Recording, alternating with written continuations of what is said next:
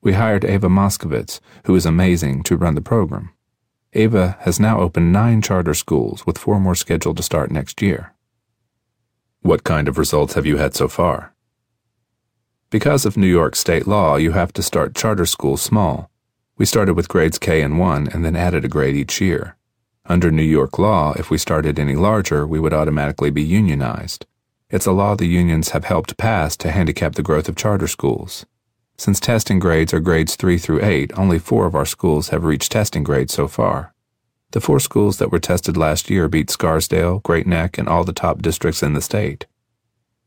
Where were these 4 schools? The schools were all in Harlem. With the success you've had, don't you face the problem of too many parents trying to get their kids into your school relative to the space you have? The only way to get into a charter school is through a lottery, and we have about 9 kids applying for every spot. What did you think of the film Waiting for Superman? Harlem's success was actually one of the schools profiled in the movie. There was also another excellent documentary, The Lottery, which focused solely on Harlem's success. Do you think there is some hope that your program may help change the way government-run schools operate? I think eventually it will. K-12 education in the United States is a $600 billion business, and philanthropy can't be the answer. All that philanthropy can do is show the way. Charter schools are public schools, but they are independently run. Ava and her team have shown that it's not the kids' fault. We have the same kids as the publicly run schools. We get them by lottery. And it's not that the parents don't care, they do. It's not because there is not enough money. We actually run our schools for less money per student. So the bottom line is that we have the same kids, same parents, and less money. If our charter schools can continue to demonstrate success, it will hopefully remove the main excuses for why publicly run schools are unsuccessful. I'm not suggesting that it is an easy job. It is an incredibly tough job, but the current system is not run well, and there are a lot of impediments to success in the system. Our goal is that there will be incentives for the public schools to adopt things that we have done that have worked. Have you seen any impact at all on the political side of things? Lots of educators and legislators have visited our network schools, and I think they have been flabbergasted. That's a great start. As we show more years of success, and because our goal is to share everything we are doing, I think we will have an influence. Given the poor state of the current U.S. educational system, are you then optimistic that your efforts and similar efforts by others will lead to a meaningful improvement in the system within, say, the next 10 years? That is the goal, but I also believe it will. We will play our small part, but there are plenty of other people following similar models. We share the intellectual property of anything that we do that works, and we steal liberally from the most successful charter schools that work. The relevant question is not how well the average charter school performs, but rather whether some charter schools perform much better. The goal is finding those models that work and rolling them out in size. It is just like capitalism in general. You want to find winners and reproduce those. But do you believe logic and results can overcome the political obstacles of the special interests? Unfortunately, at the moment, the teachers' union protests every new school we try to open because they don't want the competition. The teachers' union's plan is to kill us with 1,000 cuts, which means opposing us every step of the way. If we can survive that onslaught, and we are still here in 10 years, which I think we will be, then the effect should be huge. If Ava can replicate the success they have had so far in 30 or 40 schools, it will help change the discussion. I think a lot has already been changed. Have any politicians embraced what you're doing? Although I have my disagreements with President Obama on a number of economic issues, for a Democrat, I think he has been very progressive on the education issue. The Democrats have generally been in the pocket of the teachers' unions. President Obama has gone against his party's general stance and has embraced reform. I give him a lot of credit for doing that. The Race to the Top program was helpful in supporting charter schools in New York State by incentivizing states if they adopted pro-reform policies. About a week after I interviewed Greenblatt, I sat in on his class at the Columbia Business School. On this particular day, Greenblatt had invited a guest lecturer and used the first half of the session to answer student questions. The premise of the Q&A format was that Greenblatt would answer the questions as he thought Warren Buffett would. Since Greenblatt's investment philosophy is so closely aligned to Buffett's, his students were continually confused whether he was answering a question as Buffett or as himself, although in many cases it probably didn't make much difference. Below is a sampling of some of Greenblatt's comments in that class. My oldest son, who is a senior in college, is studying to be an opera singer.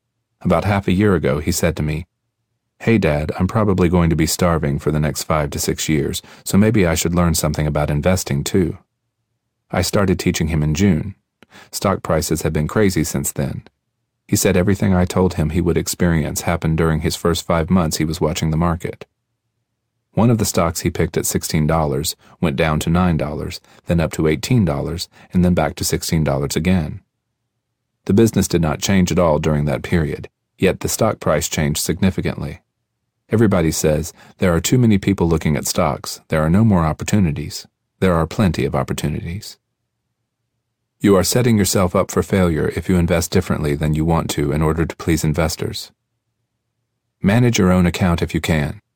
There is nothing like actually doing it and learning what it is like when you lose money and finding out what your emotions are when you are doing well and not doing well. Buffett said, "Time is the enemy of the poor business and the friend of the great business."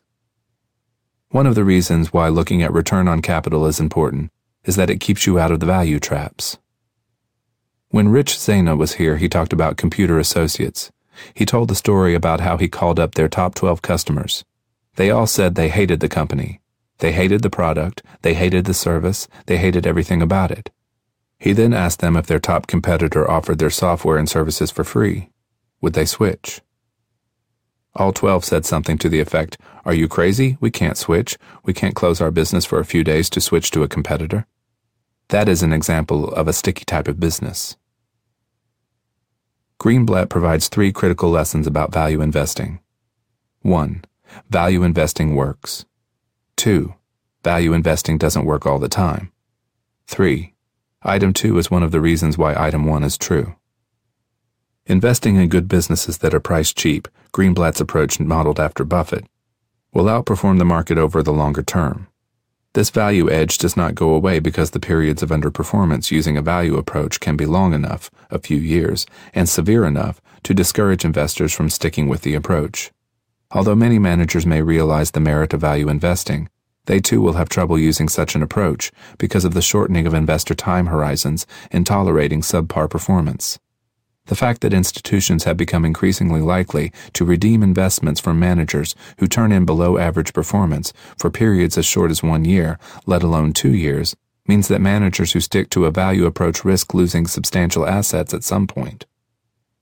The inability of so many investors and managers to invest with a long-term horizon creates the opportunity for time arbitrage, an edge in an investing approach that requires the commitment to long-term holding periods. Greenblatt believes the efficient market hypothesis provides an inaccurate model of how the market really works. Greenblatt's view is that although the market will eventually trade at fair value, a price that would be consistent with the efficient market hypothesis, in the interim, which can sometimes be as long as years, stocks can deviate substantially from their fair value. According to Greenblatt, a more appropriate model is that prices trade around fair value, but broad deviations occur because of wide swings in investor emotions. Greenblatt invokes Benjamin Graham's famous metaphor of Mr. Market, a hypothetical business partner subject to erratic moods, who is willing to sell shares to you or buy shares from you. As Greenblatt describes it in The Little Book That Beats the Market, sometimes Mr. Market is in such a good mood that he names a price that is much higher than the true worth of the business. On such days, it probably will make sense for you to sell Mr. Market your share of the business. On other days, he is in such a poor mood that he names a very low price for the business.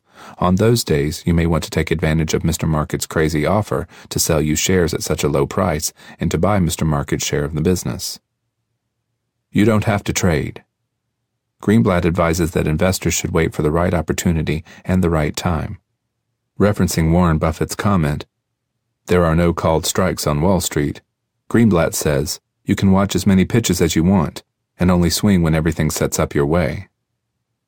Greenblatt believes that one of the biggest mistakes investors make is using past performance as the guide for selecting managers. Greenblatt cites empirical evidence demonstrating that there is no meaningful correlation between past and future manager performance rankings. He recommends selecting managers based on their investment process rather than their returns. Since past performance is not predictive, Greenblatt believes that, on average, stock indexes are a better investment choice than mutual funds because of their lower fees and more tax-efficient structure. Despite these advantages, Greenblatt views most popular stock indexes as being structurally flawed. The most popular indexes, such as the S&P 500 and Russell indexes, are capitalization weighted, which means that the more overvalued a stock becomes, the greater the allocation, and the more undervalued, the lower the allocation, the exact reverse of what would be desirable. Equal weighted indexes avoid this problem and add about 2% per year to the return of capitalization weighted indexes. Greenblatt believes that a value-weighted index, not to be confused with a capitalization-weighted value index, can add significant additional improvement and may provide the most attractive long-only equity investment alternative for investors. Greenblatt's trade in Wells Fargo illustrates the concept that options can be substantially underpriced in situations in which the fundamentals dictate a greater than normal chance of either a large gain or a large loss, that is, a binary outcome scenario. In this particular trade, there was uncertainty whether Wells Fargo would survive a severe real estate downturn. If they did, however, its fee income suggested a far higher price.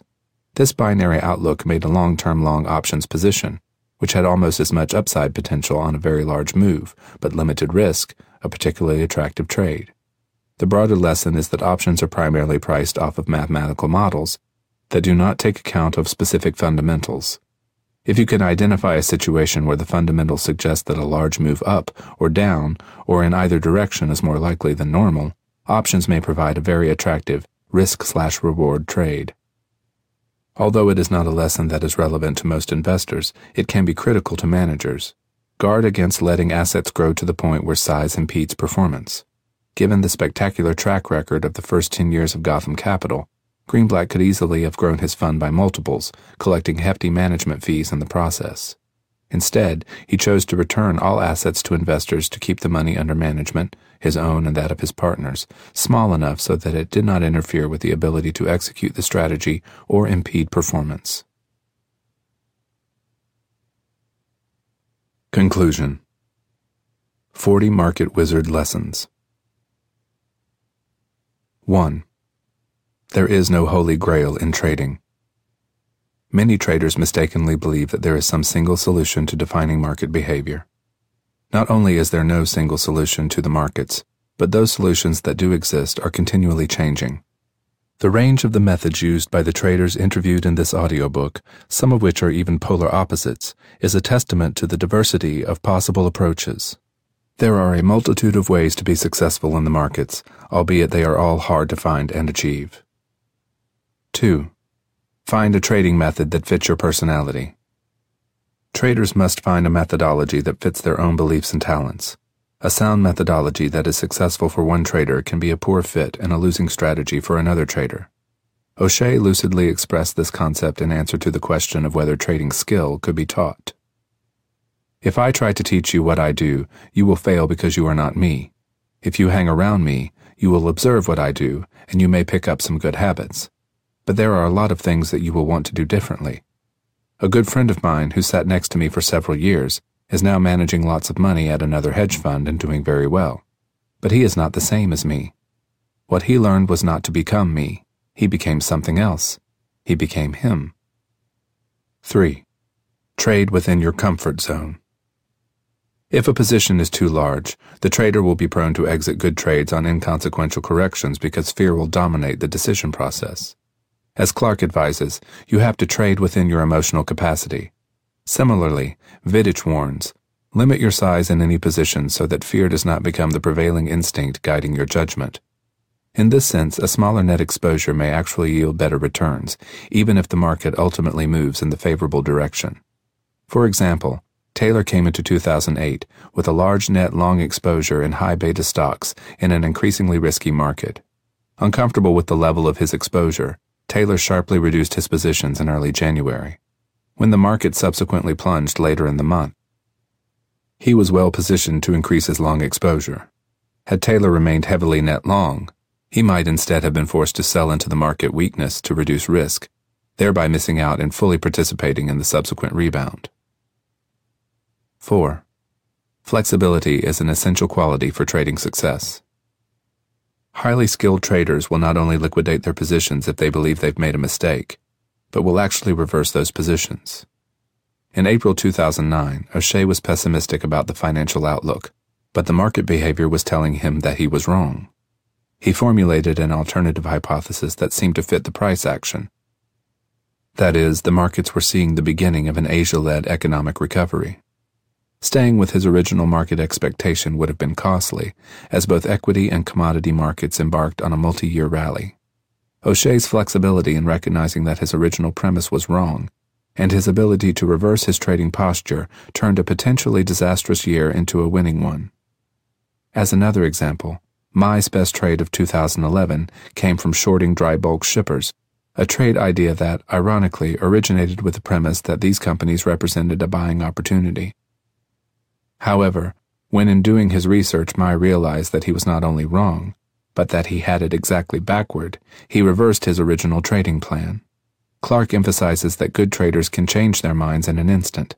They can be absolutely convinced the market is going higher one moment and just as convinced it is going lower in the next. 5. The need to adapt. It would be nice to believe that if you can find a trading methodology that works and also have the discipline to apply it consistently, then trading success is assured. Unfortunately, the real world is a bit more difficult. Markets change, and strategies that work may eventually deteriorate.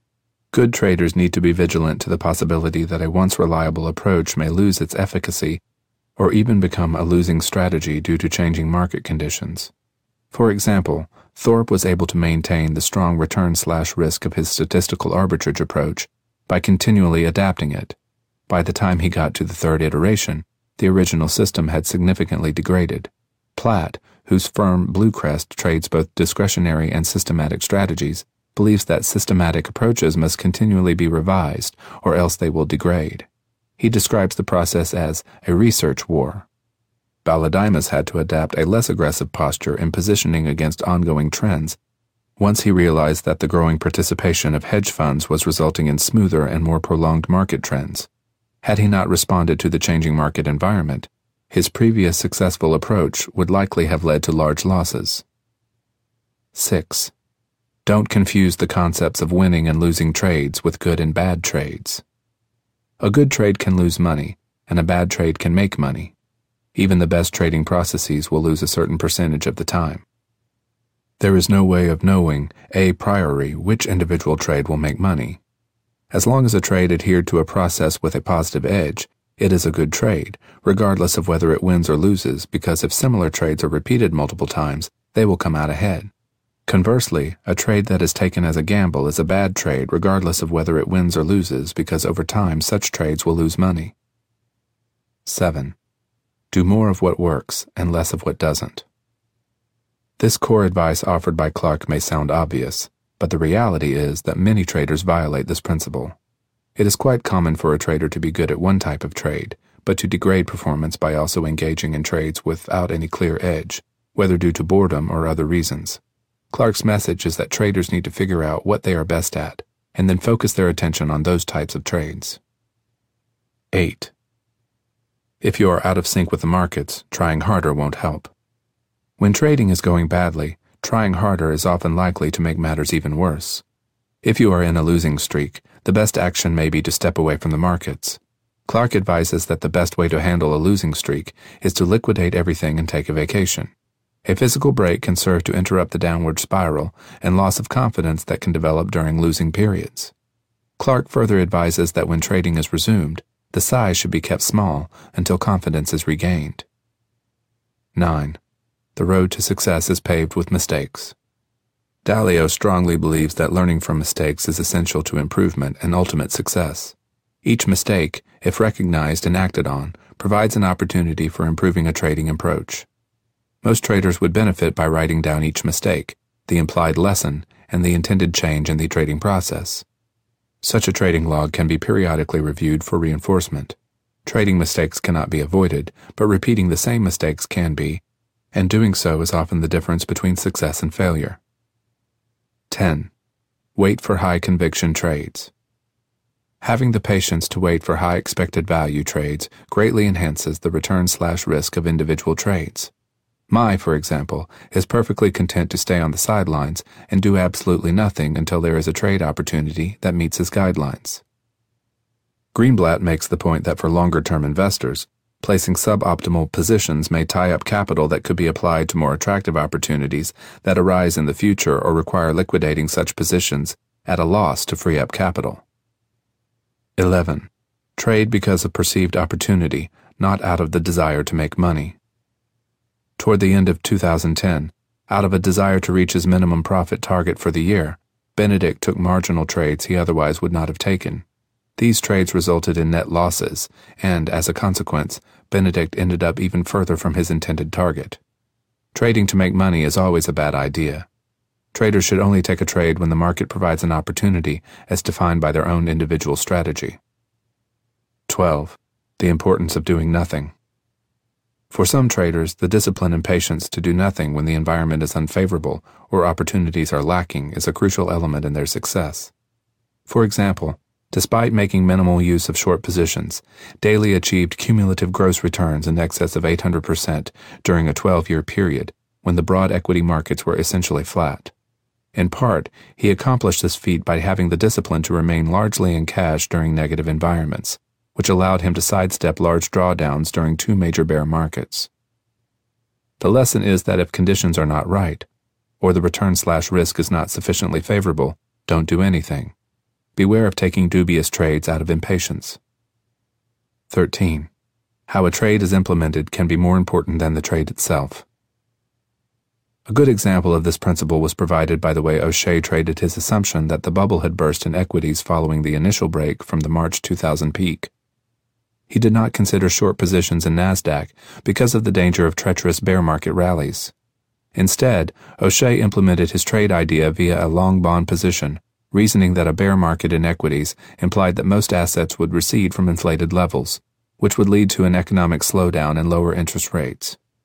Even though the stock market ultimately went much lower, if O'Shea had implemented his idea through a short stock index position, there is a high likelihood that he would have been stopped out by the 40% rebound in the NASDAQ index during the summer of 2000.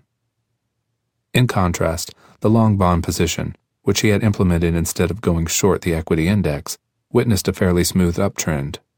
The trade was highly successful, not because the underlying premise was correct, which it was, but rather because of the way the trade was implemented. If O'Shea had gone short the stock index instead, he would have been correct on his call, but most likely would have lost money by being stopped out during the steep bear market rally in equities. 14. Trading around a position can be beneficial. Most traders tend to view trades as a 2-step process, a decision when to enter and a decision when to exit. It may be better to view trading as a dynamic rather than static process between entry and exit points. The basic idea is that as a trade moves in the intended direction, the position exposure would be gradually reduced. The larger the move and the closer the market gets to a target objective, the more the position would be reduced. After reducing exposure in this manner, the position would be reinstated on a market correction. Anytime the market retraced to a correction re-entry point, a net profit would be generated that otherwise would not have been realized. The choppier the market, the more excess profits trading around the position will generate. Even a trade in which the market fails to move in the intended direction on balance could still be profitable as a result of gains generated by lightening the total position on favorable trend moves and reinstating liquidated portions of the position on corrections. This strategy will also reduce the chances of being knocked out of a favorable position on a market correction because if the position has already been reduced, the correction will have less impact and may even be desired to reinstate the liquidated portion of the position. The only time this strategy will have a net adverse impact is if the market keeps on going in the intended direction without ever retracing to correction re-entry levels. This negative outcome, however, simply means that the original trade was profitable, but that total profits are smaller than they would have been otherwise. In a nutshell, trading around a position will generate extra profits and increase the chances of staying with good trades at the expense of sometimes giving up a portion of profits on trades that move smoothly in the intended direction. For Baladimus, trading around a position is a critical ingredient in his overall trading success. Not infrequently, it even allows him to be profitable on trades where he's wrong. 15.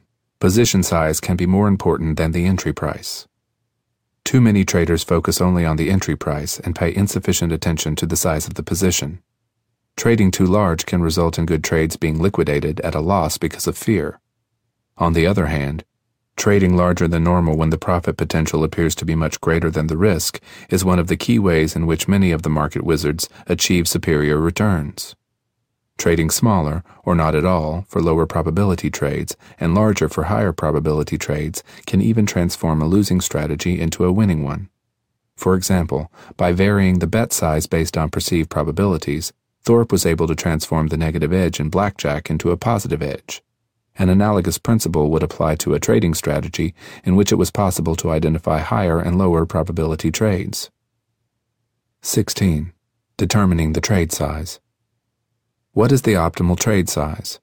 There is a mathematically precise answer. The Kelly criterion, described in Chapter 6, will provide a higher cumulative return over the long run than any other strategy for determining trade size. The problem, however, is that the Kelly criterion assumes that the probability of winning and the ratio of the amount won to the amount lost per wager are precisely known. Although this assumption is valid for games of chance, in trading, the probability of winning is unknown and at best can only be estimated. If win-loss probabilities can be reasonably estimated, then the Kelly criterion can provide a starting point for determining trade size. Thorp recommends trading only half the Kelly amount, assuming win-loss probabilities can be estimated, because the penalty for overestimating the correct trade size is severe, and because most people would find the volatility implied by the full Kelly amount too high for their comfort level. If win-loss probabilities can't be reasonably estimated, then the Kelly criterion can't be used. 17. Vary market exposure based on opportunities. Exposure levels and even the direction of exposure should vary based on opportunities and perceived relative value. For example, depending on whether stock prices appear to be cheaply or expensively priced, Klaugus will vary his net exposure range from 110% long to 70% short. Varying the exposure based on opportunity can lead to significantly improved performance results. 18. Seek an asymmetric return/risk profile. Mai structures his trades to be right-skewed. That is, the maximum loss is limited, but the upside is open-ended. One common way of achieving this type of return/risk profile is by being a selective buyer of options, buying options when there is a perceived greater than normal probability of a large price move. O'Shea is another trader who structures almost all of his trades to be right-skewed.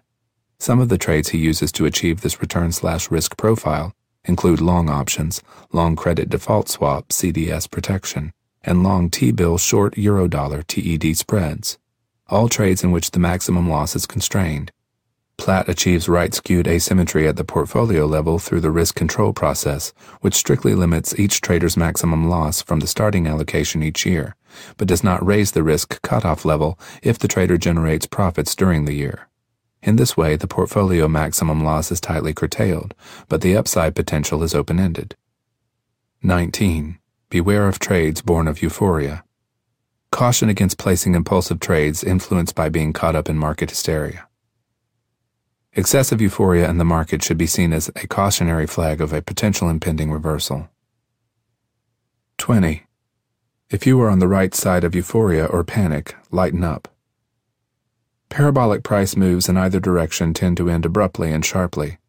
If you are fortunate enough to be on the right side of a market, in which the price move turns near vertical, consider scaling out of the position while the trend is still moving in your direction.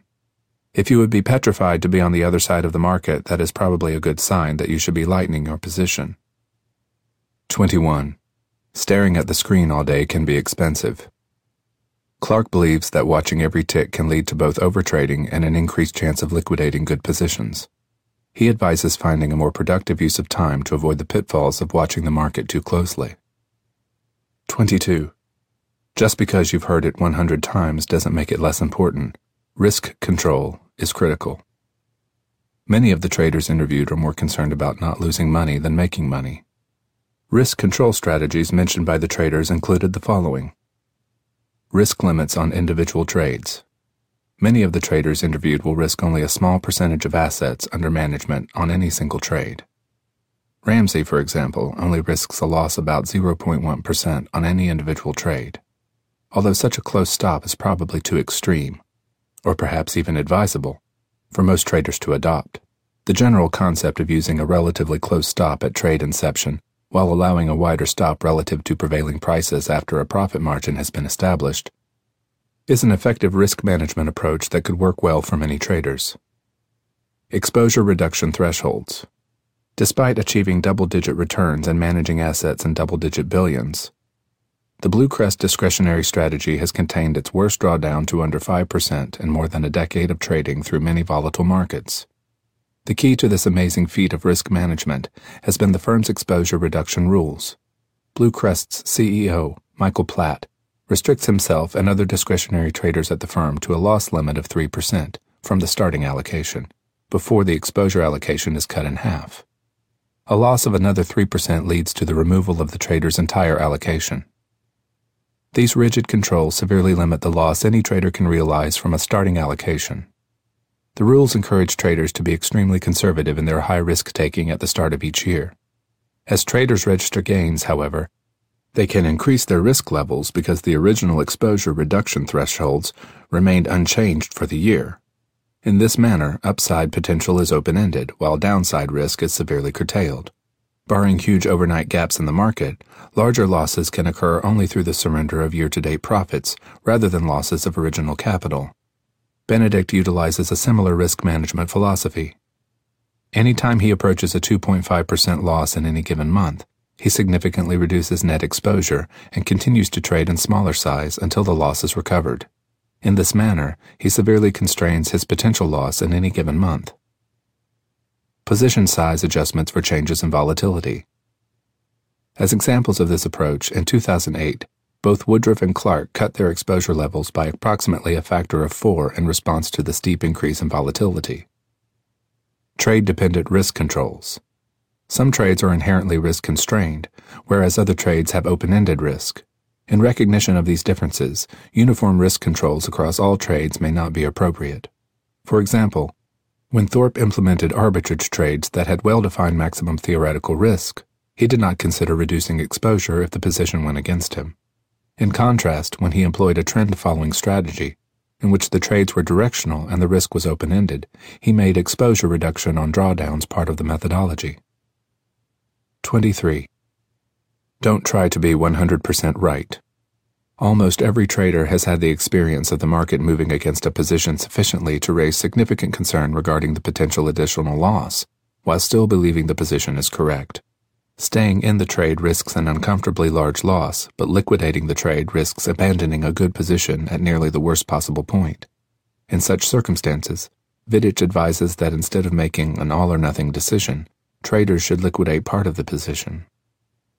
Taking a partial loss is much easier than liquidating the entire position and will avoid the possibility of writing the entire position for a large loss. It will also preserve the potential for a partial recovery if the market turns around. 24. Protective stops need to be consistent with the trade analysis. O'Shea explains that too many traders set stops based on their pain threshold rather than as points that disprove their trade premise. Because traders can't stand the pain of a larger loss, they tend to set stops too close, that is, at a point at which they would still believe in the trade.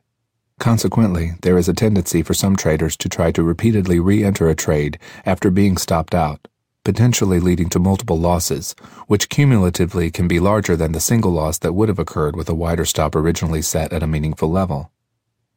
O'Shea advises that traders should first decide at what price they would believe their trade is wrong, and then set the stop accordingly. If the implied loss to this stop point is uncomfortably large, then the position size should be reduced commensurately. Using this approach, if the market reaches the stop point, it will be consistent with demonstrating that the original trade idea was wrong. 25. Constraining monthly losses is only a good idea if it is consistent with the trading strategy. Although tightly constraining monthly losses is a prudent action for many traders, for investors with a long-term perspective, monthly loss constraints can be detrimental. Taylor, for example, believes that if he has a strong conviction that a stock will move much higher over the long term, then cutting exposure on interim weakness to limit the depth of a monthly loss would be a mistake. Similarly, Greenblatt asserts that value investors must maintain a longer-term perspective and not be swayed by interim losses, providing the fundamentals haven't changed. For longer-term investors, such as Taylor and Greenblatt, monthly loss constraints would be in conflict with their strategy. 26. The power of diversification. Dalio calls diversification the holy grail of investing. He points out that if assets are truly uncorrelated, diversification could improve return/risk by as much as a factor of 5 to 1. 27. Correlation can be misleading. Although being cognizant of correlation between different markets is crucial to avoiding excessive risk, it is important to understand that correlation measures past price relationships. It is only relevant if there is a reason to believe that the past correlation is a reasonable proxy for future correlation. Some market correlations are stable, but others can vary widely and even change sign. For example, stocks and bonds sometimes move in the same direction and sometimes move inversely. If correlation is used during such a transition period, it can be worse than no information at all because it can lead to the exact wrong conclusions about future price relationships and risk. 28. The price action and related markets can sometimes provide important trading clues. For some traders, such as Benedict and Ramsey, the interaction of price movements and related markets is a critical input in their trade decision process. Although the price action and other markets can be important, there are no set rules in how such price actions should be interpreted. Sometimes, one market may tend to lead another. In other situations, two markets may move in tandem, but then begin to move independently, a price behavior change that may provide price directional clues. As an example, after years of correlated price movement, in early September 2011, equity prices rallied, but commodity prices weakened. Ramsey read the failure of commodity prices to respond to equity market strength as a signal of impending weakness. During the second half of September, commodity prices and commodity-influenced currencies plunged. 29. Markets behave differently in different environments. Any analysis of fundamental factors that assumes a static relationship between economic variables and market prices will be doomed to failure because markets behave differently in different environments. As Dalio points out, the same fundamental conditions and government actions will have different price consequences in a deleveraging environment than in a recession. 30. Pay attention to how the market responds to news. A counter to anticipated response to market news may be more meaningful than the news item itself. Platt recalls a trade in which there was a continuing stream of adverse news. He repeatedly expected to lose money after each news item, and yet the market did not move against him. Platt read the inability of the market to respond to the news as confirmation of his trade idea, and he quadrupled his position, turning it into one of his biggest winners ever. 31. Major fundamental events may often be followed by counterintuitive price movements. Dalio recalls two such critical events in his early trading career. The U.S. abandonment of the gold standard in 1971 was followed by a huge market rally, as was the Mexican default in 1982. There are two explanations for this type of seemingly paradoxical price behavior. First, such major events are often fully anticipated and discounted, or even over-discounted. Second, a major bearish fundamental development may spur government actions that can often have a greater market impact than the event itself. 32. Situations characterized by the potential for a widely divergent binary outcome can often provide excellent buying opportunities in options. Option prices are primarily determined by models that assume large price movements are unlikely. In circumstances where the fundamentals suggest a significant potential for either a large price gain or a large price loss, option prices often fail to reflect the abnormally large probability of such outsized price movements. Examples of this principle include Greenblatt's option trade in Wells Fargo and Mai's option trade in Capital One. 33. A stock can be well priced even if it has already gone up a lot. Many traders miss participating in the best opportunities because they can't bring themselves to buy a stock or market that has already seen a large up move. What matters, however, is not how much a stock has gone up, but rather how well a stock is priced relative to its future prospects. For example, Taylor's largest holding at the time of our interview, Apple, had already experienced a large price advance, and indeed this prior large price gain kept many investors from buying the stock, despite its excellent fundamentals.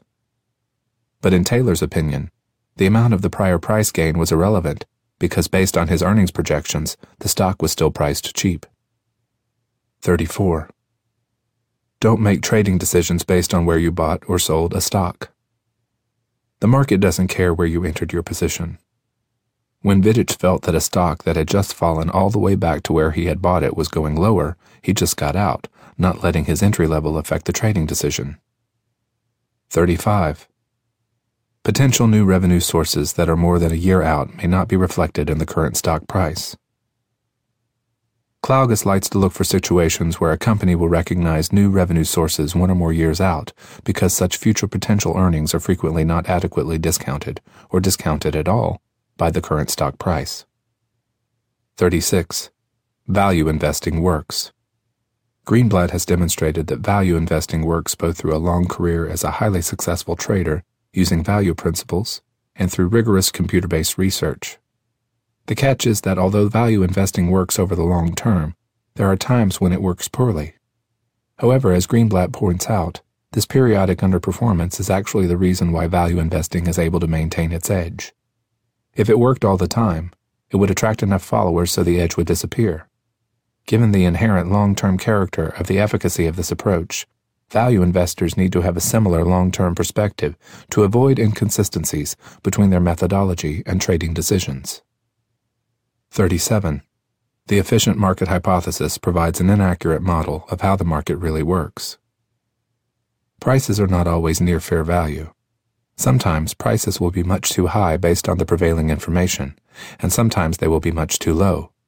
Greenblatt quotes the metaphor originally used by Benjamin Graham, in which he compares the market to a highly erratic business partner who is sometimes willing to sell shares to you at absurdly low prices and sometimes willing to buy shares from you at ridiculously high prices. The trader should take advantage of these bouts of emotional irrationality by the market.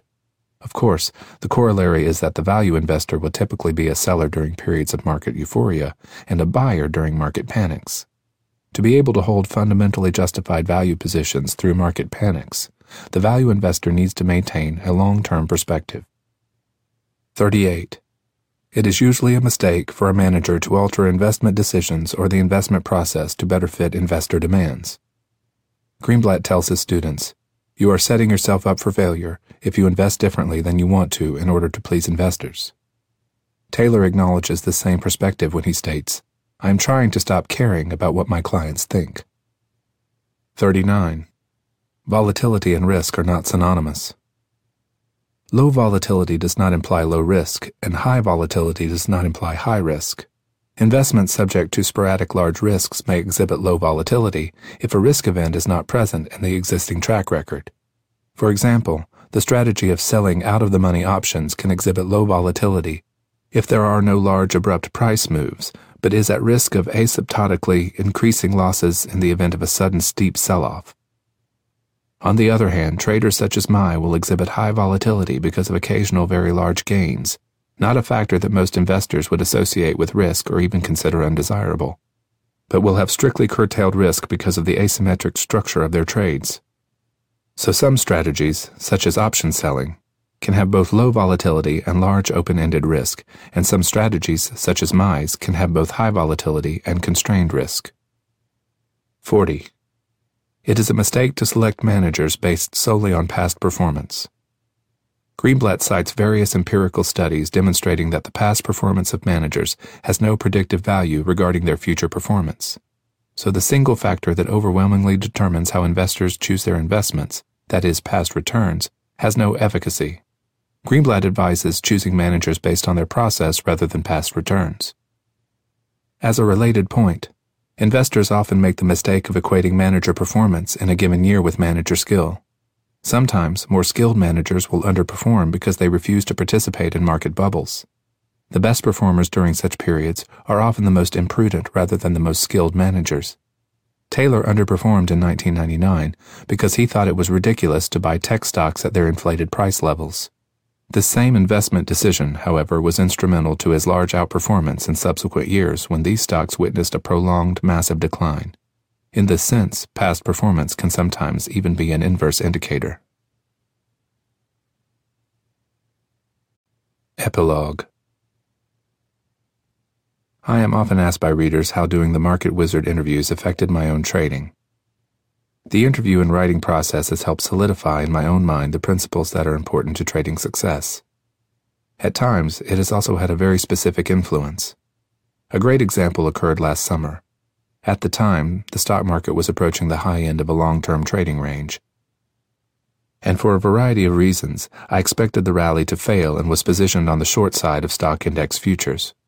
Then the government released an extremely bearish employment report. It was so negative that commentators couldn't even cite one offsetting bullish consideration, as they usually do. The market initially sold off sharply in response. Perfect, I thought of my trade. But by the end of the day, it nearly recovered the entire loss, ending the week near the recent high. From the perspective of a short, this was terrible price action. I thought I was in trouble. I was prepared to cover most of my position when the market opened on Sunday night. On Sunday night, however, the market opened lower. I immediately thought of Marty Schwartz's advice in my first Market Wizards book. If you're very nervous about a position overnight, and especially over the weekend, and you're able to get out at a much better price than you thought when the market trades, you're usually better off staying with the position. I did, and Schwartz's insight saved me a lot of money as the market proceeded to move sharply lower in the ensuing weeks. Each person must draw one's own insights from these interviews. What is important will very much depend on your own trading style, but I believe all traders, regardless of their approach, can draw important lessons from the advice and comments of the traders interviewed. The relevant interviews and advice will just be different for each reader. As one personal example, I think my interview of Jimmy Baladimus, whose basic approach is radically different from my own, influenced me to trade more around positions, that is, to treat trades as more of a dynamic rather than static process, an aspect of his approach more in tune with my own natural inclinations. Baladimus's comment that I always take some money off the table when the market is in my favor resonated in my mind to beneficial effect, as some of my trades that went nowhere ended up generating net profits. Over the years, many people have told me that reading the original Market Wizards books changed their careers and changed their lives. I have been told this both by professional managers and by numerous attendees at my conference talks. I never know whether this life-changing impact is for the better. One time, a physician told me that he dropped his career to become a trader after reading my book, and I actually felt guilty about having deprived the world of a doctor in exchange for one more trader. Ironically, one of the people whose lives was changed by the Market Wizard books was my own son Zachary, who had also had a direct impact on the content of this book. Here, too, I don't know whether the change will be for the better or worse, and will never know because the proverbial road not taken remains forever unseen. I thought it was appropriate to end with his personal reflections on the message and influence of this book and its predecessors, as offering a view from the perspective of someone discovering and entering the world of trading. Jack Schwager. The Market Wizard series has come to shape a great deal of my life, more than I could have ever anticipated. I was 8 years old. It was Bring Your Child to Work Day. I loved my dad's office. It was full of things that I was not supposed to touch. Better yet, he had a secretary with a large bowl of candy and apparently no inhibitions about increasing my chances for an early onset of diabetes. I was off in the corner disassembling my father's coffee machine when he called me over for a game. The rules of the game were simple. He would cycle through charts. It was my job to guess whether the chart's next move was going to be up or down. It wouldn't be until much later in my life that I would find out that this wasn't a game at all. It was an experiment. My father has, and still holds, a theory that some individuals are naturally gifted traders who have an instinctive ability to recognize and predict visual price patterns. 5 charts into the game, he was able to conclude that I was not one of these individuals. It would be years before I would look at another chart. In my junior year of high school, I would meet my first market wizard, John Bender. I had suggested to my father that we take a trip before I left for college. My dad is always game for an adventure. Several years earlier, he had disappeared on a hike up Mount Temple in the Canadian Rockies. Instead of the simple day hike he told us he was departing on, he came back 12 hours later with frostbite, having decided to summit the mountain instead. I thought it best that we go someplace warm this time. John Bender had just retired from trading and used his gains to buy up thousands of acres of Costa Rican rainforest. He invited us to stay at a guest house on the reserve. We arranged for an SUV to drive us 4 hours from San Jose up to John's reserve in the rainforest. Our car made its way up a winding, single-lane dirt road, at the top of which was a clearing with 2 heavily armed men. John's reserve was patrolled by guards to prevent poaching. The property had 3 residences, one under construction, set on a large, grassy plateau. One was the existing main house in which John resided with his wife, Anne, while they built their spectacular multi-level 360-degree view dream house on the edge of the plateau. We settled into the third dwelling, the guest house, and agreed to meet John for a drink once we unpacked. John was sitting on his lightly landscaped porch, overlooking the rainforest below, beers in hand. We talked for hours as the sun set over the edge of the rainforest. John led most of the conversation. He had lots of energy, as if he had so much to say and had just been waiting for the right person to talk to. The conversation ranged from the paradoxes presented by quantum physics experiments to John's particular disgust for one fund manager who he insisted was a fraud. I wouldn't hear that manager's name again for 9 years, when the financial crisis exposed what John had known all along. Bernie Madoff was a fraud. College was quickly approaching. I went down to my dad's office to seek his advice on a major. It's quite embarrassing to say, but at this point I had still not read Market Wizards. I had no involvement with the markets, and my father was never one to push anyone toward his own desires. I told him I wanted to be a doctor. I remember his response very clearly. "I don't think that's a very good fit." My dad will always give you the truth, beginning his sentence with an awkward chuckle to hide his discomfort when his candor requires imparting an opinion he knows you don't want to hear. I didn't take his advice immediately, but it wasn't long into my first year of college when I realized he had been right. I am more of a creative type, and being a doctor was probably not a good fit. I switched to film school in New York. To help spark my interest in investing, my father had given me a $500 Ameritrade account. I found a few recommendations online and bought 3 stocks. 2 of my stocks continued to climb higher. The third, CSX, hovered in a range somewhere between $30 and $40. I called my dad. I was ready to impress him with my insight. Having noted the stock's trading pattern, I told him that I planned to sell it near $40 and then buy it back near $30. He was not impressed. He chuckled and said, "Yeah, people do that." 2 years later, my account was up over $2,000. I recognized I knew remarkably little about the stock market and assumed that I had probably just been lucky. I liquidated my portfolio and bought a film camera. My father was coming to New York to give a talk at a trading expo. He extended an invitation to me, which I cautiously accepted. I pulled out my only collared shirt from the bottom of the closet and made my way to the Hilton Times Square. Everybody was wearing suits, and I instantly felt uncomfortable. My mother, whom my dad refers to as his best long-term trade, was already seated. I walked over and sat next to her. She greeted me with one of her favorite comments. "You're such a handsome boy, but nobody would ever know by the way you are dressed." The room filled up, and my dad walked up to the podium.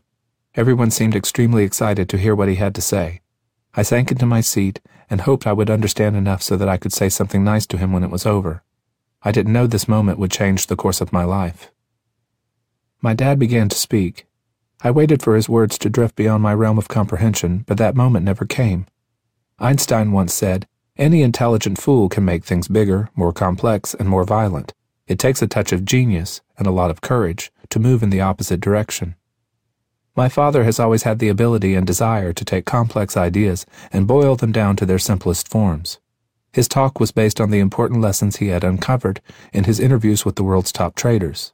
3 key insights resonated with me and changed my previous conceptions about trading. 1. Trading is not reserved for the world's most elite. The traders he interviewed came from various backgrounds. There was no correlation between trading success and school or prior occupation. The commonality of the traders was traced to hard work and determination, and their desire to unlock the puzzle of the market. They all shared an aspiration to avoid the psychological impediments that prevented most people from winning in the markets. 2. Trading is not just a science, but also an art. Even those traders who use a purely systematic approach to tackling the markets are still engaged in creative thinking. None of the traders he discussed stepped into an already working formula. Nobody was handed a blueprint. Their success was built on the backbone of their ability to discover what others overlooked. 3. There is no single right way to make money. Those who succeed do so because they find what works for them. Trying to replicate someone else's method almost always results in failure.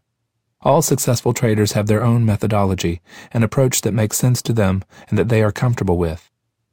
The talk concluded with a question and answer session. To my surprise, the industry professionals had some questions very similar to my own. I realized then that there was not as much that divided us as I had originally assumed.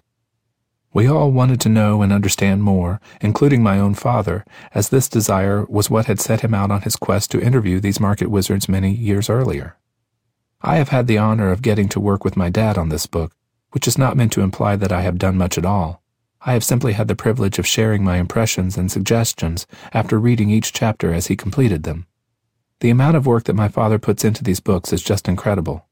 I was amazed at the time it takes to go through the many hours of tapes to formulate a chapter. People often tell my dad he is a great interviewer, to which he frequently replies, "I am a horrible interviewer, but I am an excellent editor." Of course, only the latter half of that statement is true. My dad has a natural ability to pull the best out of anybody. He manages to ask all the questions you can think of, and then all the ones he can think of. Working with my dad on this book has been one of the greatest learning experiences of my life. Beyond this book, I am quite pleased to say that this won't be the last time I am able to pick my dad's brain for market knowledge. After watching him speak at the Trading Expo, I dropped out of film school and went off to get my bachelor's degree in finance. I now work as a junior trader at First New York Securities. I have no idea what the future holds for me, or whether I will be successful at trading in the long run, but I do know that the knowledge I have gained from this experience will serve me wherever life takes me. A couple of months ago, I was out for a happy hour with a few associates. One of them asked me, "Do you feel that because of your dad you have a lot to live up to as a trader?" To which I replied, "It would be far easier to be as successful as my dad in trading than to be as successful as he is on a human level. My dad is one of the kindest, humblest, and most generous people I have ever come across. I would much rather be as great a person as he is than to be as successful as he is. Thank you, Dad, for including me in this process and inspiring my journey." Zachary Schwager. This has been an Audible Inc. production of Hedge Fund Market Wizards, How Winning Traders Win. Written by Jack D. Schwager. Narrated by Clinton Wade. Producer, Mike Charzik. Copyright 2012 by Jack D. Schwager. Production copyright 2012 by Audible Inc.